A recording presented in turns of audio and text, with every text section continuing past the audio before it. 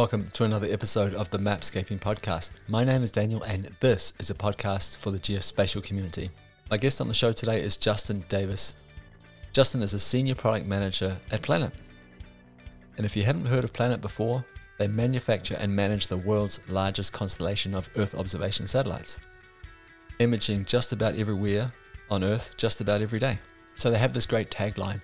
It's making change visible, accessible, and actionable. And the hope of this podcast episode is to help you understand how they do that.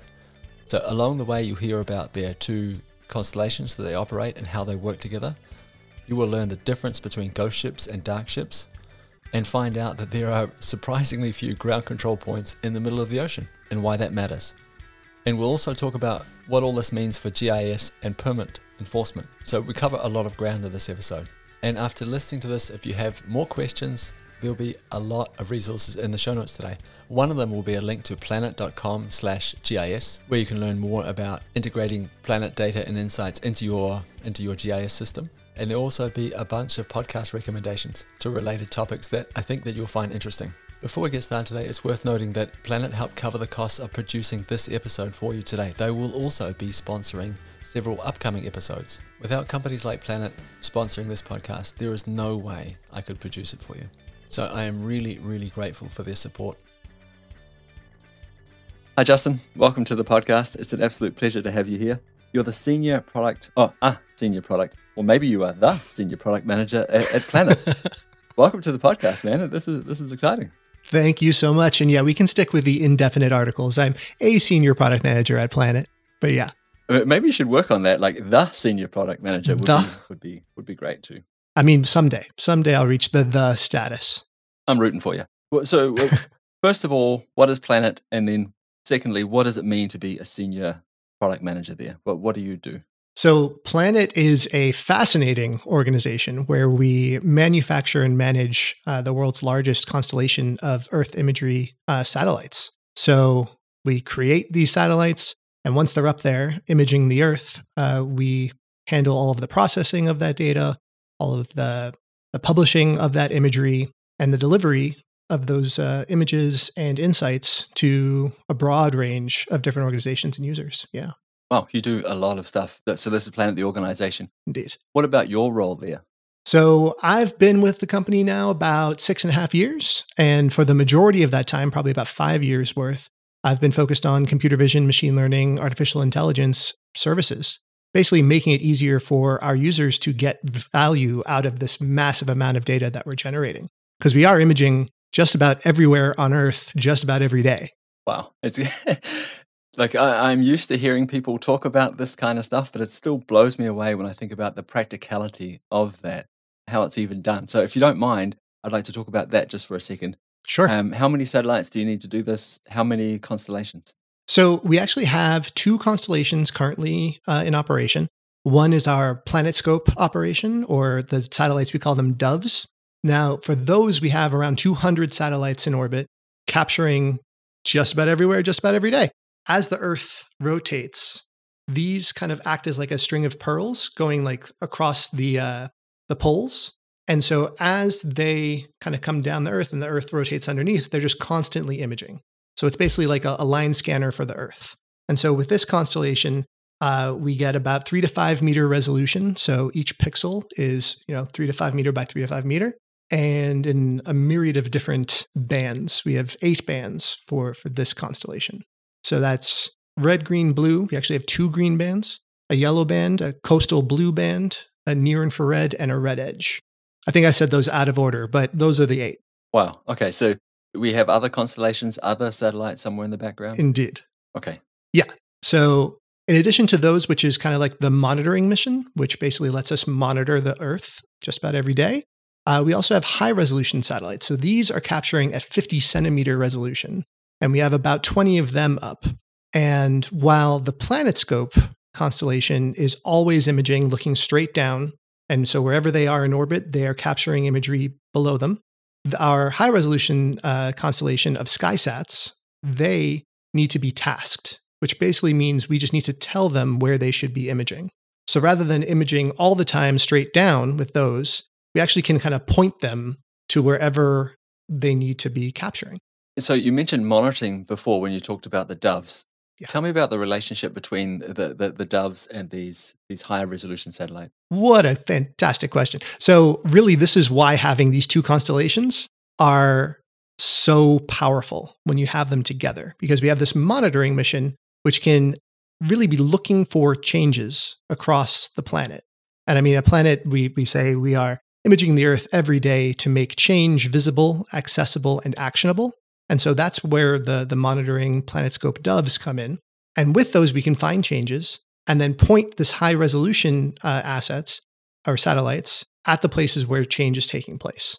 So with one constellation, we find where things are happening. And then with the high resolution, we can really kind of zoom in, quote unquote, and see what's happening.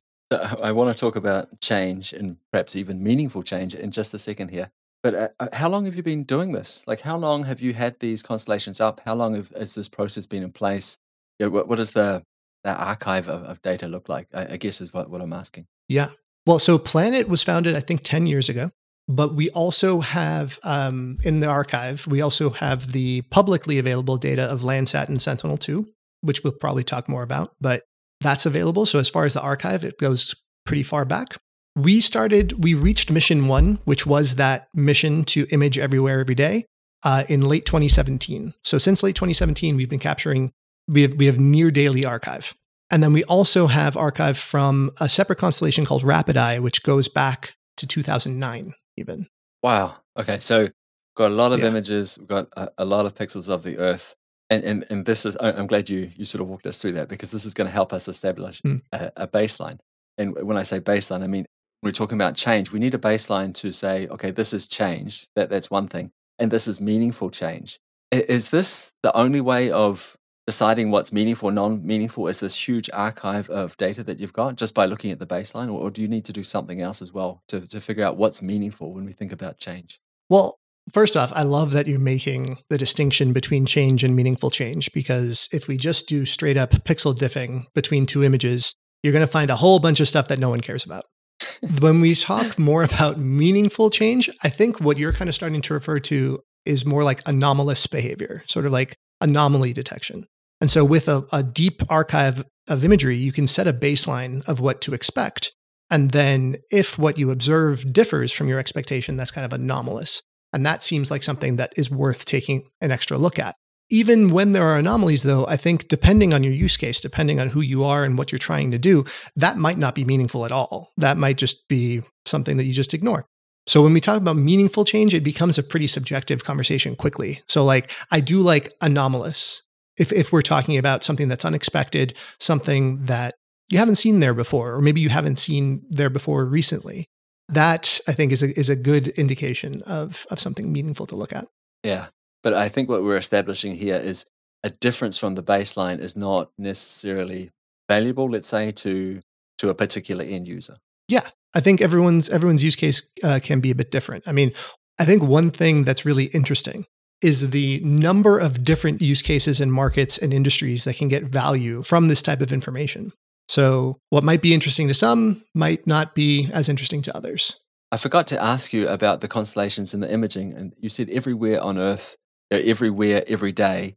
Now, I know some of these, this is also over the water, I'm assuming. So not just land, but it is the entire globe that we're talking about. So yeah, it's a really good distinction. We are capturing the Earth's landmass just about every day. But in addition, we are capturing a significant amount of open water imagery. I believe something like 10 million or maybe even more square kilometers of open water imagery. And this is just where we see significant demand from a various number of customers or users. But in addition, I should also mention, we are capturing about 15 kilometers offshore. So we do get global coastline. But as you go further out, we are capturing about 10 million or a little bit more than that square kilometers of open water imagery. Is this something that's limited by the constellations that you've chosen, the orbits, or is this something that you just turn off the switch because you're capturing data that's maybe not of any value to anyone? So what's actually really interesting, it's the way that our satellites image that makes it possible for us to be able to extend out over open water. So with satellite imagery, you need to be able to tell where the image was taken. And so we use sort of ground control points on the Earth as kind of reference points to be able to say, okay, this image that was taken is actually I don't know, Providence, Rhode Island. And because there's little markers basically that we are able to map to. And so we know that that image is in that location. Over open water, there's really nothing that you can say, oh, this piece of blue is that one that's in the middle of the Atlantic Ocean. There's nothing to really map it to. So the way that our line scanners with PlanetScope, the way that they image, we can extend and extrapolate where the image is based on where it was at shore. So the further you get out, the less accurate it's going to be, but you still have a good sense of where you're looking.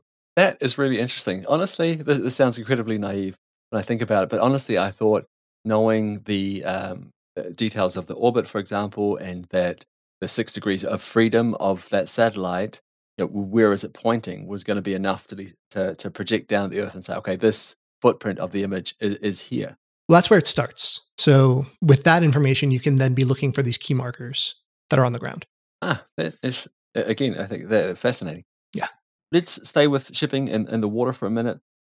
And I'm just imagining a couple of use cases, but they're going to require an explanation. And these use cases that I'm thinking of are dark ships and ghost ships. Maybe you could start by defining what those are, and then we can, the use cases will sort of come off that.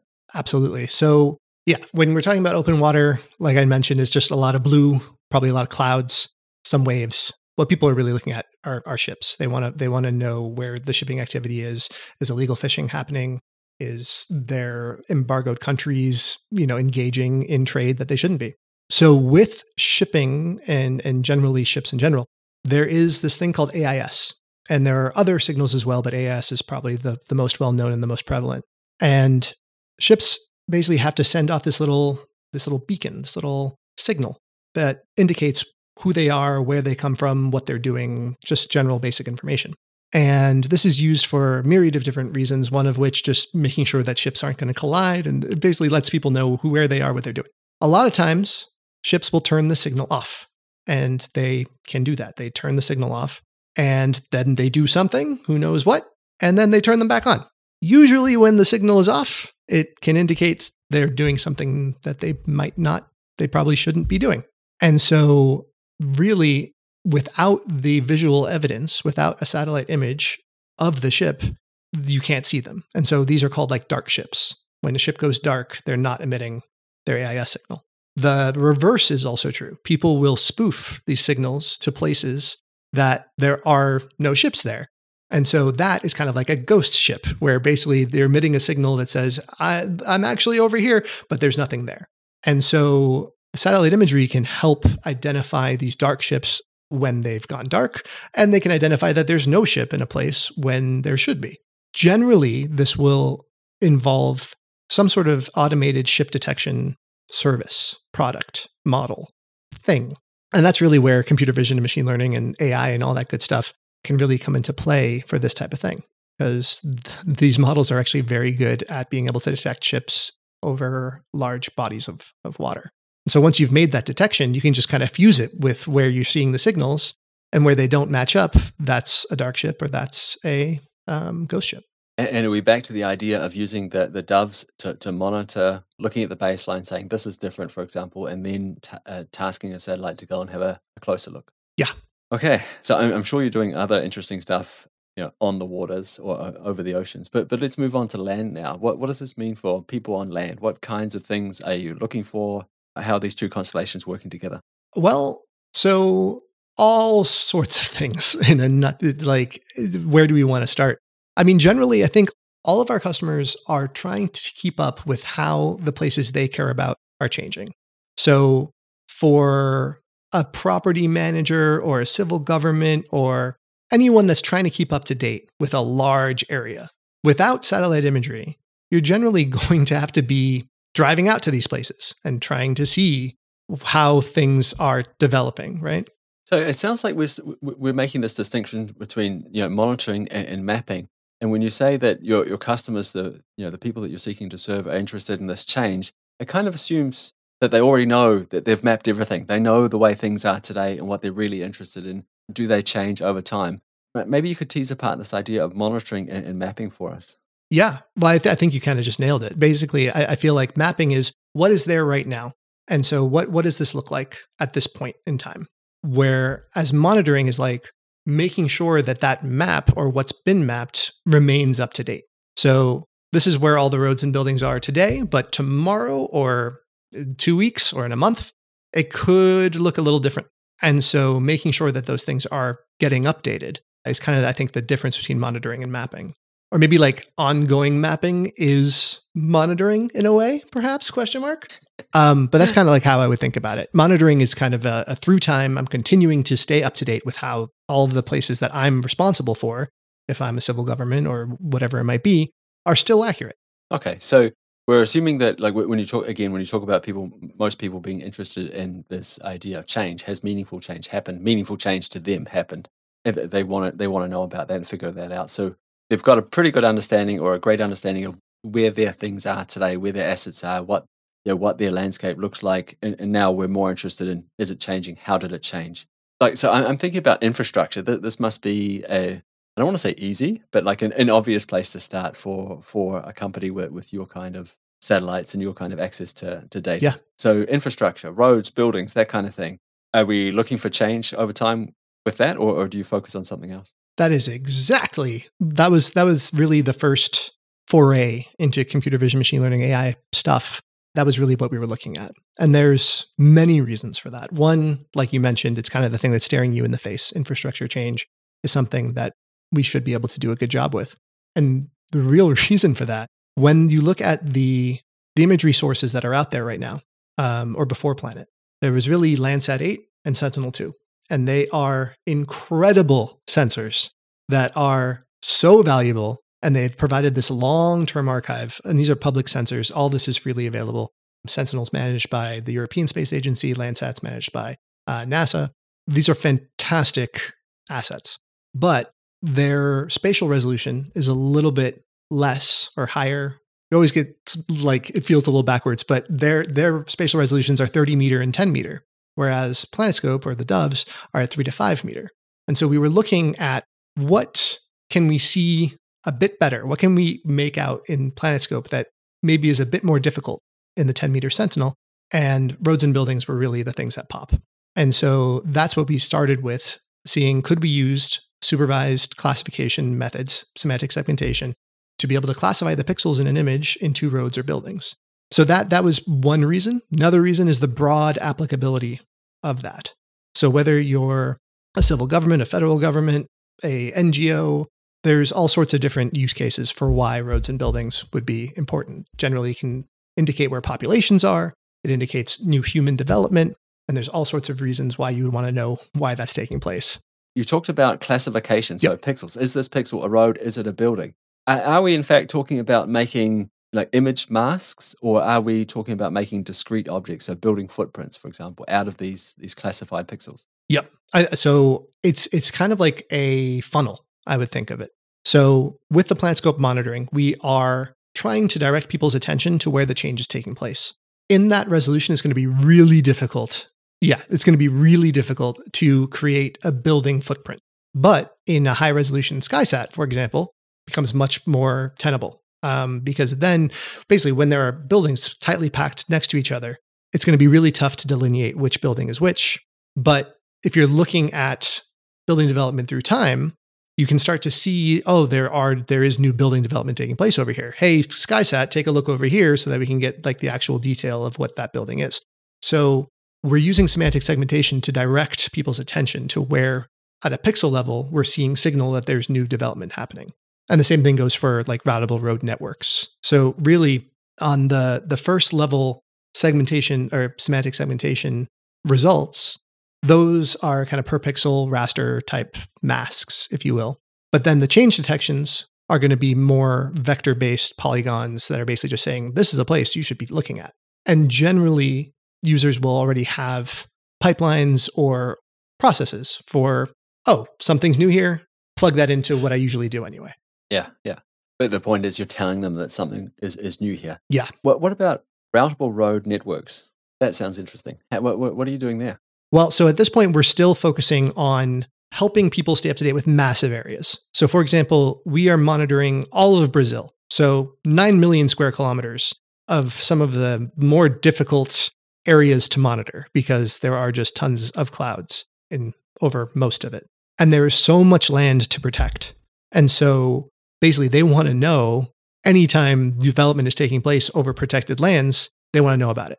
So that's both buildings and roads. And also we also always see, or at least most often see, roads get developed into a forest before deforestation will take place. So early indications of development are crucial in those types of places.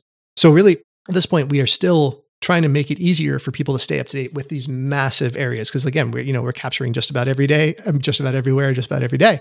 So how do we help people manage that massive amount of data and that massive amount of land? Yeah, like, to be honest, it seems like an impossible task without satellites, or without a huge amount of infrastructure. Yeah, I think that's the way I should say it. Without a massive amount of infrastructure, I have no clue how people monitor things like the rainforest in Brazil. No idea. Yeah. So I also should mention, even in places that are much more accessible, people just might not have the resources available to be able to stay up to date. So the New Mexico State Land Office is an office that we work pretty closely with, where they need to stay up to date with the new rights of way that are being developed or the new roads that are being developed, so that they can make sure that they're collecting the tax revenue that comes from those types of things, from when people are getting more oil. So they can look at permit applications that have been made and then use our change detections to see whether change has happened before the permit got approved, or if change is happening where no permit has even been applied for. So with that, they're able to generate a massive amount of estimated tax revenue. Yeah, well, it always blows me away, those use cases. They are so niche, but the implications are massive, right? Yep. The implications are, the state collects the tax that it's owed.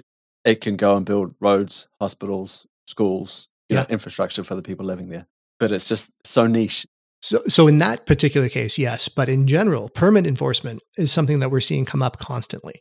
And so people will apply for permits to develop something, or they won't. But if we can shine a light on where that development is happening, it makes it possible for, again, these organizations to keep up to date with these large areas that they're responsible for. So whether it's like hoop house development in particular counties where cannabis is legal now, but they need to be applying for permits to be able to grow it, this is something that we can help with. This is something that we can show this development taking place. So in addition to roads and rights of way, there's also, building structures. There's tax on new building developments, where it was interesting. Earlier, we were talking about people will generally have an established map of what's there, and then they'll use the monitoring solution to find out where new things are coming in. More often than not, we find a lot of development that the organization was not already aware of. So yeah, I just would reiterate that permit enforcement is something that's coming up quite a bit. So I was, you can confirm or deny this story, but it was a fascinating story. Sure. Someone from Google told me that they use Planet data to figure out where the new roads are being built. And we've just been talking about roads, but their pipeline, as they described it to me, their pipeline looked like this. It was, we can see a bunch of Android phones driving through the field. That seems weird. Then they look at it again. 2 days later, there's still Android phones driving quickly through a field, a lot of them. And then so that they task one of your satellites, go and have a look. And this is one of the ways they update their roading layers. I believe that is true.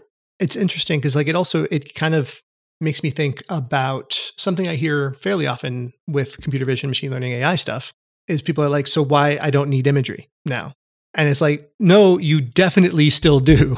This is something to make it more efficient. It's something to make it so that you're not looking at every image we publish, that you're not needing to be going back and forth for multiple days and being like, what changed here? It's more about pointing people's attention to where this stuff is happening. But you still need to be able to validate that that is a new road, that is a new building, and that image is always going to be necessary. So you're sort of alluding to this idea of ground truthing with our eyes. So if you show me a map of change, like this building has changed, this area has changed, is it then the case that I can go through it and double click on that and find out here is the documentation by visiting your archive? Is that what we're talking about? Yeah. I mean, well, for this type of stuff, yes. When it is something that you can see with your eyes that there wasn't a building there and now there is, there are times when it'll look like a white speck, and that's where our SkySats will come into play. And then you can really zoom in and be like, okay, that is a building. There's also, other analysis that you can do with our imagery with the non visual spectrum. So like the near infrared and maybe other things that aren't visible to our eyes. So like crop health and things like that, where you're using, just sort of standard spectral indices, that also will come into play. And with those, it'll be tougher to be able to say, well, that crop looks pretty unhealthy based on, I don't know, my eyes. It'll be much tougher. When you talk about consuming this data, you talked about pipelines before, and that'll feed into this pipeline. It almost feels like this is something that only massive organizations can do. This is very specific people that are already like cloud native in every way possible. They can pull in this stuff and then do add it to their own sort of magic pipeline. If I was a GIS analyst, if I was a GIS manager somewhere, can I do this too? Like, can I pull in a feed somehow into my QGIS, into my ArcGIS, into my whatever else I'm using and do this? Yep. So this kind of goes into what I was saying earlier about like the totally varied users of this data and the myriad of ways that it can be consumed. For your specific one about GIS users pulling it into QGIS or ArcGIS, yes. We have plugins that can help you pull in the actual imagery to be able to do analysis in ways that you may already be used to. We also have for some of our what we call analytic feeds, which are like the ones that will generate some of these change detections or ship detections, things like that.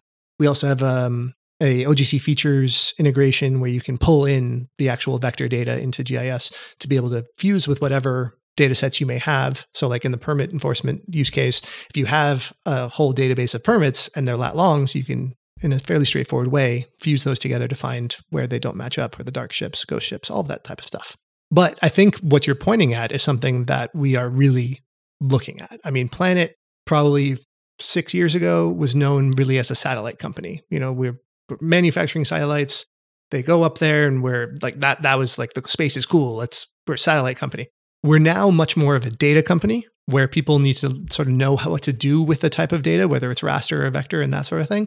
But we really want to be transitioning into more of a platform company where people don't need to necessarily know how to be an imagery analyst. What does near infrared band mean? Like all of that type of stuff.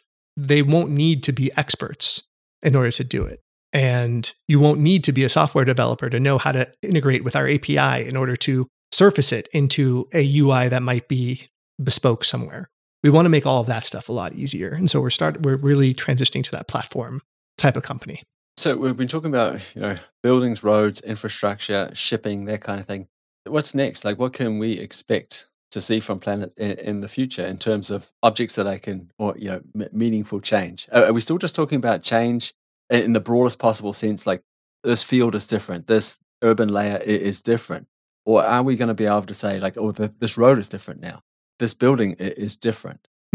I do want to take a second also to plug some of the other amazing products that we are developing and have launched. I mean, most recently, I think we just launched a forest carbon diligence product, which is quantifying the carbon as well as canopy height and canopy cover anywhere on Earth that trees grow. So that is just mind-boggling to me. So that's one thing. Another, we have a whole myriad of products that we call planetary variables, where we are measuring key phenomena on the ground. And that includes soil water content, crop biomass, and land surface temperature. And now those use passive microwave data combined with imagery to quantify those things. Also amazing, ridiculous, so impressive and interesting. Yeah. And then, of course, there's the myriad of agricultural use cases, using all sorts of different spectral indices and other analyses with our multispectral data. And again, are these feeds I can pull into back to my theoretical GIS manager, GIS analyst? Sure. Can they also get access to this stuff, or is this alone the domain of like the computer vision experts or the cloud native geospatial pipeline folks? I mean, these are all just raster products. So if QGIS and ArcGIS are set up to be able to work with imagery, they can pull this stuff in as well. It's just not going to be an RGB image. It'll be some sort of quantification of those pixels rather than an image. Wow. Yeah. Man, we have come a long way. So many years ago when I started out in GIS, just getting a base map was basically, it was an impossible task. You had to build your own base maps. And now we have these services that we can just drag in and use in the platforms that we're using anyway. It's kind of mind-blowing how far we've come. And in case people aren't aware, We make base maps as well. Yeah. Good. Good point. Good point. Yeah. You talked earlier about you were a hardware company. You were building satellites. You were throwing them into space from Earth, and then you were collecting data back. And now you're moving towards, now we're a data company and maybe even an analytics company as well, judging by some of the products that you're building on top of the data archive that you have. What about, is synthetic data, is generative AI, is this ever going to play a role in what you're doing? Like, is it going to, I don't want to say devalue, but is it going to affect your processes going forward? Are we going to focus on like synthetic data more, or maybe just as much as we do on collecting your actual measurements? Sure. I mean, I think regardless of your industry at this point, generative AI and, the revolution that has been happening in quote unquote artificial intelligence is going to impact what you're doing. Let's talk about synthetic data specifically first. So I think synthetic data can be really helpful in a myriad of different ways. The one that I've seen most often is using it to quickly bootstrap training data sets for computer vision models or, more conventional supervised classification models. We've seen that be extremely successful. But ultimately, you still need the actual observations to run these models on. And you're still going to need, like we were talking about earlier, for validation purposes. Once the model says, hey, something's happening here, you're going to need a valid observation, and when I say observation, basically an image, that can back up what the model is telling you. So I think synthetic data and other techniques can really help how well a given model performs, or it can generate a whole bunch of data so that you can create a new model that is able to understand kind of the fundamental characteristics of an image rather than trying to find specific things that you've predetermined. I'm kind of getting into supervised versus unsupervised here. But I think you're still going to need the actual data to run on. Otherwise, you won't actually have evidence that what was generated isn't a hallucination. Yeah, I was just going to say, putting into like LLM concepts, if you asked a LLM, like, what are your credentials or something, it could make some stuff up. And you need to have a way of saying, I actually did not go to Juilliard in 1972, but you need some sort of ground truth. Yeah, I was just about to say, this reminds me a little bit of our conversation earlier about, the further you get away from the coastline, the more difficult it is to ground truth the imagery and say, okay, it's actually here. So the further we get away from the truth, we have this drift that's going to occur. We need ground truth and observation to, bring us back on course. Yes. But in terms of how the latest techniques and this revolution is going to impact how we do things, I do think it is pointing towards something in the realm of supervised versus unsupervised. And what we've seen, and generally in conventional computer vision, you need to label a lot of data to train a model that can understand what it's trying to find. And this is a tried and true technique. We understand it, we know how well it works, and we know how to do it. But what it does is it kind of locks you into a definition of what it is you're trying to do. So up front, you have to define what are the objects you're looking for and what specific objects are you looking for. Like for buildings and roads, we went as broad as possible. So we said anything that a human could stand underneath would be a building, and anything that a truck could drive reasonably safe on would be a road. There are obvious caveats to both of those things where you don't necessarily want those to be the thing, but you have to make a decision and you have to do that up front because you then need to label all this stuff in the images and understand what it is that you're looking for. And then you spend a few months probably training models and iterating, and then you get what you're looking for. And then you might talk to a customer who says, actually, I just need dirt roads, or actually, I just need this other thing. And then you have to go, fair enough, go back, label more imagery, train another model. And so there's a lot of upfront decision-making that you have to make that you then are kind of locked into at times. Whereas with unsupervised techniques, if you can have a model that understands the key characteristics of imagery in general, and it can kind of group those together so that agricultural fields are all kind of in the same realm and forestry areas are all kind of in the same realm, then when you present it with something that you're looking for, it can say, okay, based on the fundamental characteristics of that image that you want to find, it looks a lot like these things that I have already understood and I've already clustered over here. So here's some things. Are these what you're looking for? You can be like, yeah, that's exactly it. Or no, that's not at all it. But you can make those decisions after the fact. All of the imagery has already been analyzed. Now you're doing this like in a much lighter weight space, and you can be much more flexible. But it requires having this different type of model, which can analyze the imagery differently. It sounds like, so in large language model world, I hear people talking about these foundational models and then people build on top of them. It sounds kind of, to my untrained, mind, that's what it sounds like we're talking about.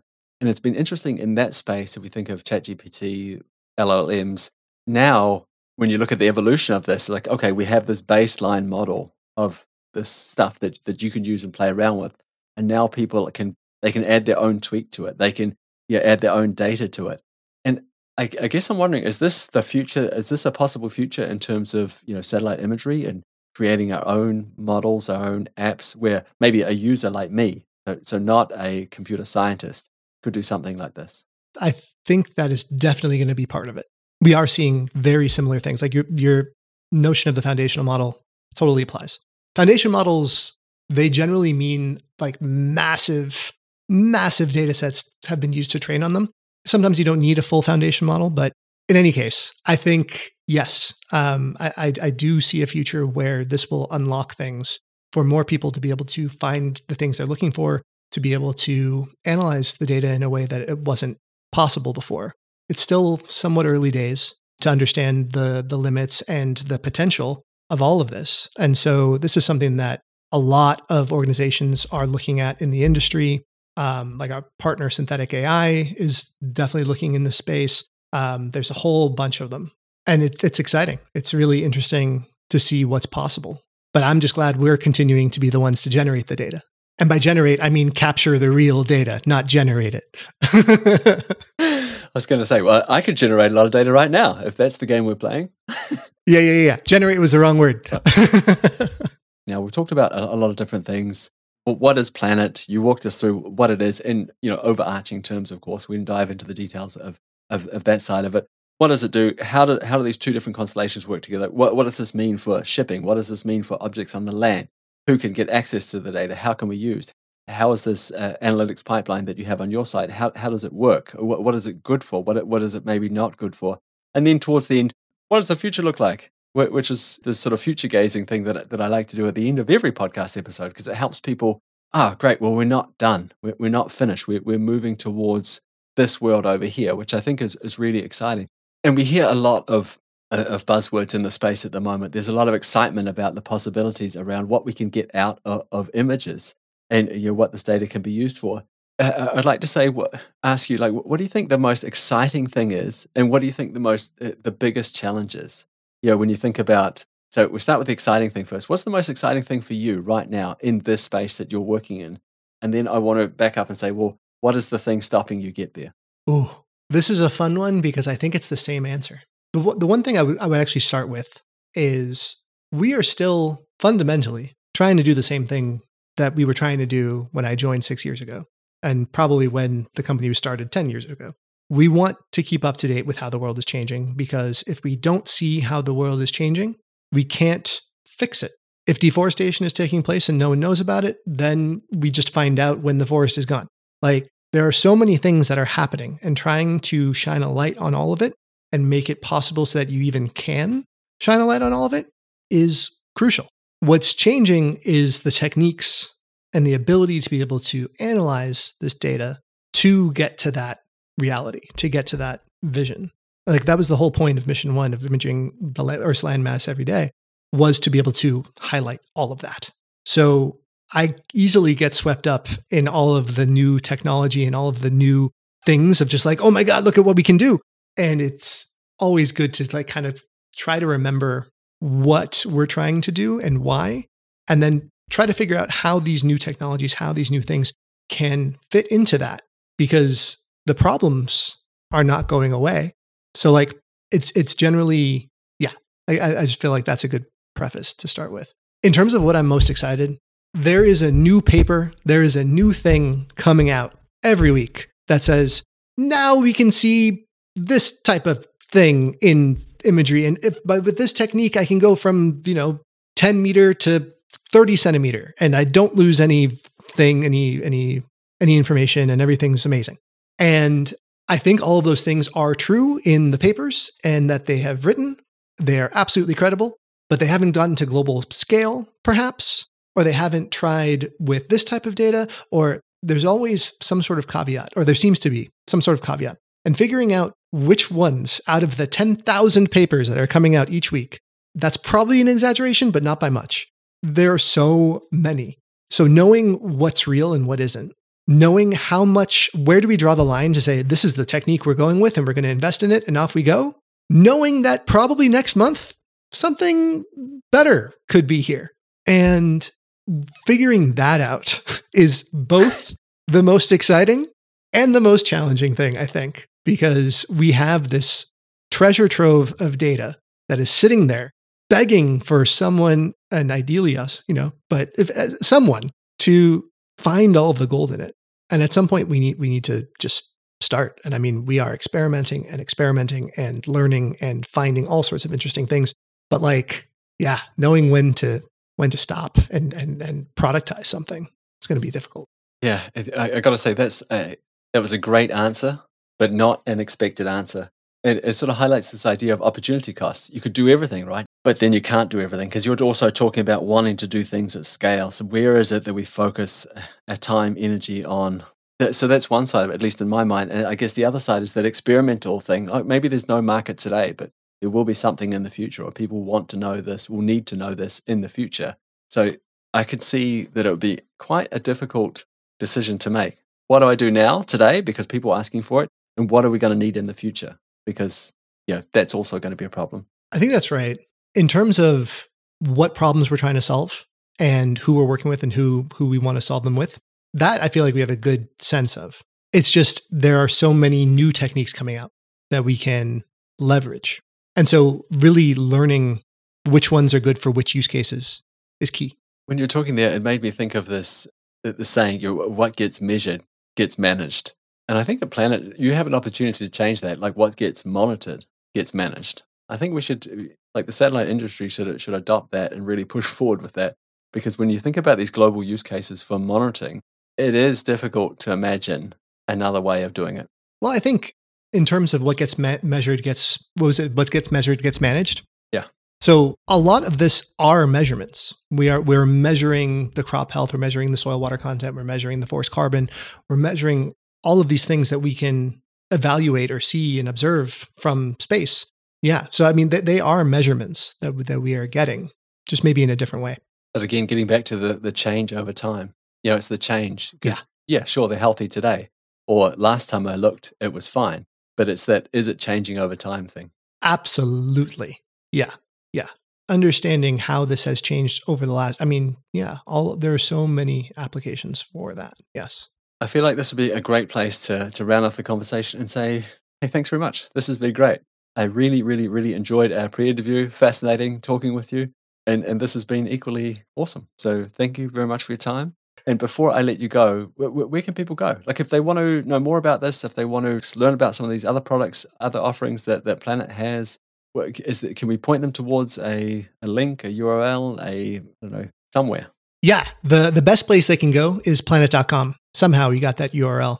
But there's overviews of all of the different products that we talked about, whether it's roads and buildings, ships, soil water content, forest carbon, all of the things. Or maybe you just want imagery. We've got specs on all of our satellites and what's coming. That's a great place to start. Well, again, thank you very much for your time. I really, really appreciate it. No problem. Thank you so much.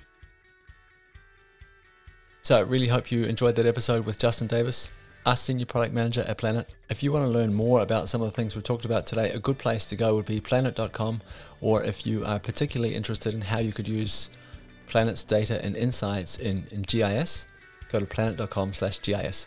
There'll also be a bunch of other links in the show notes today to other relevant podcast episodes that I think you might find interesting. Or you can scroll back through the archive and look for episodes and look for these episodes. Hyperspectral versus multispectral, synthetic data, and labels matter. But again, there'll be links to all this in the show notes of this podcast episode. So thank you very much for tuning in all the way to the end. It's much appreciated. I'll be back again soon. I hope that you'll take the time to join me then. In the meantime, if you want to reach out to me for whatever reason, the best place to go is mapscaping.com. You can find links to our social accounts there. Feel free to reach out to me. I would love to hear from you. Okay, that's it for me. See you again soon. Bye.